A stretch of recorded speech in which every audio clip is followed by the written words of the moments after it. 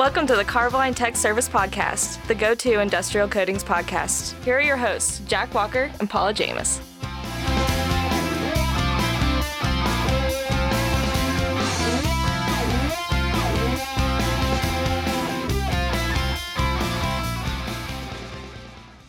Welcome to a very special edition of the Carboline Tech Service Podcast. We told you last time, episode 200, that was the last one, and Paul's a liar. What can I say?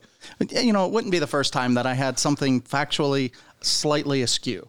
Well, you know, when you have news to share, you have news to share. That's so right. Sometimes you need to change and do an audible and come back and go with something new. I am nothing if not flexible. I got that out in a straight face. Can we ask Mr. James about that? Yeah, that's right. All right. So anyway, before we get too long-winded here into this, we want to tell you guys we have a very special guest. He's joined us 2 times before. The first time it was our 100th or our 1-year birthday. Our 1 year. Yeah, it sure was. Joining us this week is Chris Tierney. He's the president and CEO of Carboline. Hey, Chris, welcome to the show. Guys, happy to be here. Thanks for having me. So we got to say, we had you on last time when it was our first birthday. And coincidentally, this year, 2022, we're celebrating Carboline's 75th anniversary, birthday, however we want to say that. Yeah, 75 years. Amazing. Exciting times for us here. But before we move on to Carboline and the 75th anniversary, congrats to you guys. Great industry tool you've put together here. 200 episodes. Hard to believe. Thank you. Thank you. When I heard you were going to do something weekly, I shuddered and said, good luck, and you guys pulled it off. So fantastic job. And I know there's lots of folks out there that listen that are eagerly awaiting the next series of podcasts from you. Yeah, 75 years. Interesting story. As all entrepreneurial stories, or most start, a guy named Stan Lapata working as a industrial equipment salesman, not even a coatings person, on a job site one day, and a customer on the job site said he was having trouble repairing a glass lining. And Stan was a chemist by nature, went back to his garage, and whipped up a solution for the glass liner. It was a carbon-based solution, and Carboline was born. So that's where Carboline comes from. And over the years, through acquisition, through joint venture, through license agreement, through partnership, have expanded from a meager beginning in St. Louis to a global player, literally everywhere in the world for manufacturing, distribution, and a really interesting hybrid story and legacy of the brand. We can't thank Stan enough. He sold the business a couple of times, and then I think the really interesting part for me, as I found out when I joined Carboline a little over 5 years ago, I got to meet Tom Sullivan, who at the time was just stepping down as chairman of the board. Tom was the son of Frank Sullivan, who started RPM, and Tom was asking me if I understood the uniqueness of Carboline. And I said, well, of course, I've been competing with Carboline for years. And I thought he was talking about the product and the people. And he said, no, Chris, you don't understand. When RPM bought Carboline, Carboline was bigger than RPM. Wow. It was a go big or go home strategy. And obviously it worked. And, here we are today. But I think it gives you insight into entrepreneurial thinking and how brave they are. And they wanted this company and this brand so badly that they were willing to risk the whole thing. So certainly, I think I'm glad. All of us are glad they did. Yeah, and here we are 75 years later going strong. That's amazing. I didn't realize that Carboline was bigger than RPM at the start. Yeah, it's pretty ballsy, if I can say that on the air, pretty ballsy move, to go out there and put it all at risk for something you really wanted. And so it's got a unique place in the hearts of most of the folks back at RPM in Medina. So well respected, of course, but got a unique heritage. Yeah, it sure does. Well, I don't know if you know this. I think you, more than anybody, can say whatever you want on this thing. I suppose, yeah. Take some artistic liberty, yeah. Yep. So another thing that has been on the mind of everybody in this industry, really all industries, if you have to buy anything in 2022, you realize that the world isn't the way it was 3 years ago. Things have changed. Things are different. There are challenges, many out there. Can you talk a little bit about where we are with raw materials and the challenges to find them? Yeah, I think I could fill several podcasts with talking about raw materials and supply chains in general. And I don't have a crystal ball, and I don't know a whole lot more than our competitors and all the folks dealing with it. But things have been horrendous since COVID. Certainly that kicked it off, and then the polar vortex that hit Texas really was the final blow. And we haven't really fully recovered from that yet. And every time I get on a call with our global procurement team, once a month with our team from RPM, I expect to hear that things are getting better. And every month I'm disappointed.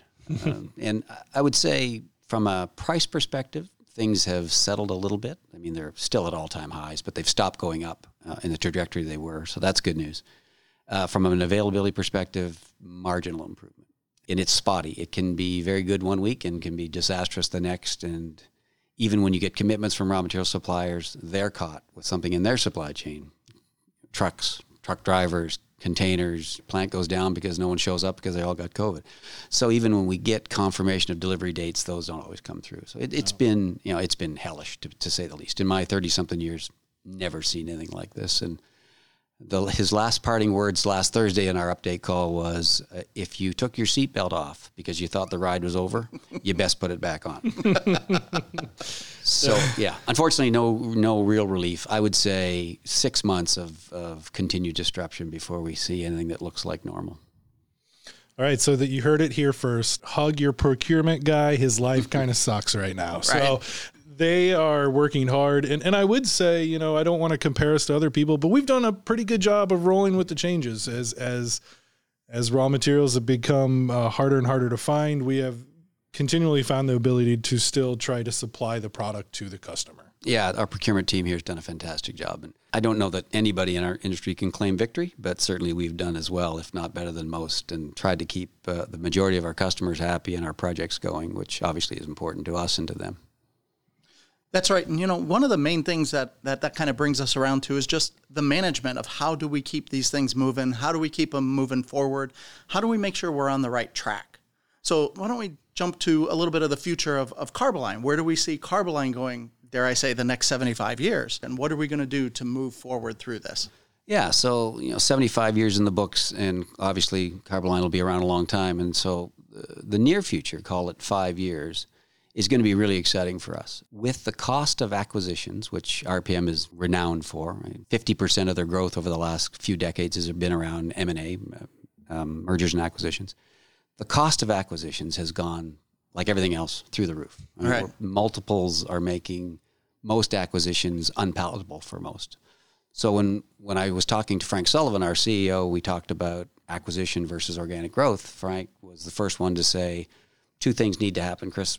We need to get back on our feet after oil's crashed. And, we took a hit with oil because we're heavily tied to oil. So we need to diversify a little bit away from that. And we're probably not going to do it through acquisition. It just doesn't make any sense with the prices out there. So I'm going to give you money to grow organically. So we have just literally going to kick off in the next couple of weeks, May 1st, or June 1st rather, a project that is global in nature and is designed to have significant sales increases around the world. It'll affect Canada, the U.S., all of Europe, and Asia. We'll invest in sales, marketing, R&D, human resources, operations, engineering selling or spec selling, technical service. I can't think of any function actually we won't touch over the next 5 years, and in significant quantities. So instead of trying to buy our way to growth, we're going to grow our way. So we are in full recruitment mode, about 80 people over the next 5 years, the vast majority of which happened in the first 2 years. So we are certainly in high recruitment mode, and it's going to be a very exciting place to be because we're loads of investment, and where there's investment, there's opportunity, and it's going to be really a lot of fun the next few years. It really is going to be exciting. I know there's open positions in my department. I know there's open positions in Jack's department. It's interesting that this is a real culture shift for RPM, because typically RPM is a rather conservative company in terms of its planning, outside of acquisition, which they're very aggressive at. And there was never really a lot of room in the planning process to invest heavily in any of the businesses. And this was kind of an epiphany for the senior leadership team in Medina to say, you know what, we've got all the in-house talent we need. We've got liquid cash and capital. Let's do it the old-fashioned way and grow, and we'll put the money up first and let the sales and profit come later, which is it's different for us. And it shows a vote of confidence in Carboline and the people that we can, if you give us the money, we'll return the sales and the profit and the return on investment down the road. So that's unique and different, and it's a sign of the times that RPM's changing the way it thinks. It definitely makes me happy as a RPM employee, and more specifically a Carboline employee, to see at a time where things aren't the great. Oil and gas is down. we're coming out of a recession or still in a recession, and to see the parent company just invest a ton of money into our company makes me feel really good as an employee of both companies, really. And, not to dredge up something that we had talked about in the past, but honestly, to have RPM reinvest, because we're still just on the tail end of the fireproof building expansion that we did and the massive oven and the investment. And we've done a good job with that. That has shown proof positive of how we can do things and how things are going. That's credit to Chris and your direction and how we keep moving things forward. And, we hired in the right people to put people in place at the time, and we're showing success at that. So it makes sense that you do something good and you get the opportunity to do more good things. I think you hit it right in the head, Paul. It's, when you have your hand out for investment, you need credibility. And we've delivered on that in spades. So they're happy to give us the investment because we give them the return. The Fire Lab has been a great boost to us, and that's going to pay off for decades to come. That was a great investment. But we've done that all over the world. We put in a fairly expensive rain erosion test in Norway to support our wind blade business. We've put additional research equipment into Barcelona for our passive fire protection business. So whenever they give us the money, we put it to good use. And then, of course, as you said, it makes it easier to get the next lot of cash because you've delivered on it, and they're happy to do it. The recruiting challenge is mammoth. And certainly in this environment, as you guys know, recruiting is tough. So we'll fight through that as well. But we're open for business. So, we're certainly in hiring mode. Yeah, and if you're in the industry, there's probably a spot for you here at Carboline. Absolutely right. Yep, and that's www.carboline.com. Go to the careers tab at the top of the page. So I think as we kind of round out, we've talked about where Carboline's going. We're talking about where the industry's going. I guess the last thing for us to talk about, where are we going? Crazy. Yeah, I thought I'd take over and we'll reverse the roles here. Okay. All right. You guys are used to asking the questions, and all of us have to answer, so I'm gonna turn the tide on you. You've had a successful run of the podcast, 200 episodes. You took a little hiatus, rightfully so. This is a special edition, which I know will launch before your new gig, if I can call it that. So Tell me what the new gig's about. You want to reveal the name? Yeah, so we have a name. It's only, it's days old.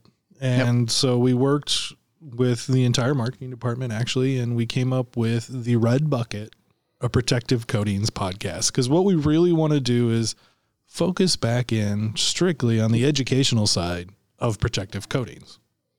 That's right. We want to be able to reach out to engineers and owners and to be able to help them develop the questions, the knowledge, the experiences that they have or that they're looking for, and where to find them, who to ask, what they can go to, or just some resources it might be.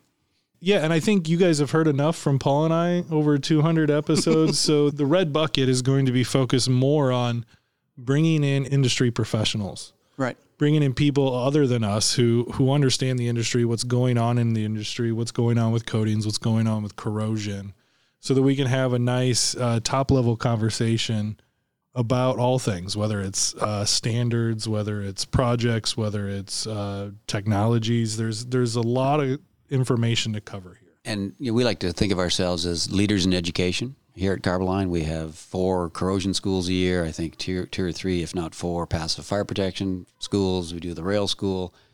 Would it be fair to say that this is a continuation of leaders in education? Is that a fair way to look at it? Absolutely. We look at ourselves as being able to offer that information, to be able to present it in a digestible fashion. So yes, we will absolutely be bringing in people that can help us communicate it in a little different fashion. So whatever way it is that you learn best or that you can absorb it best, we're going to hope to hit all those points as we try to stay out in front and help bring more people. Because, none of us are getting any younger. So we all need to bring younger people back into this industry. And if we don't recruit into it, nobody's going to fill these shoes. And what can the folks listening expect for timing? When are we going to see the Red Bucket, a protective coatings podcast? It's going to be soon. Dare I say within the next month. Right. Yeah. So a very short time after this episode here release, we'll have our next ones coming out. Awesome. Well, I've no doubt it'll be a huge success like the first one was. And I, again, congratulate you guys on 200 episodes and look forward to 200 more. Excellent. Thank you. Well, thank you very much. And until the next time, I'm Paul. and I'm Jack. And We'd like to thank you for your support. Who put the line in Carboline? Who put the line in Carboline?